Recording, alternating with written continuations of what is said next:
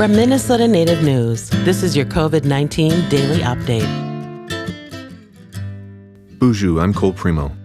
Here's your daily update. The Minnesota Department of Health is responding after President Donald Trump, First Lady Melania Trump, and others tested positive for COVID-19 following a recent visit to Minnesota. Minnesota Health Director Chris Eiersman addressed the news in a recent daily COVID-19 briefing. Our thoughts are with President Trump, the First Lady, and others as they deal with COVID-19 infections. We wish them a speedy and full recovery. Now, Minnesota health officials say there is a potential risk that transmission occurred at the Duluth Trump rally in late September and other events associated with Trump's visit. According to recent data, community transmission was high in St. Louis County prior to the Duluth rally on September 30th. That means people attending the rally may have been infectious without realizing it. Chris Eiersman offered some guidance to those who attended Trump events.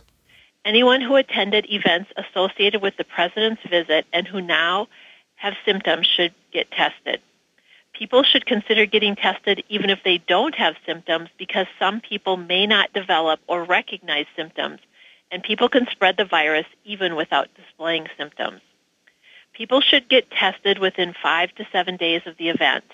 If they test negative, they should get tested again around 12 days after the event.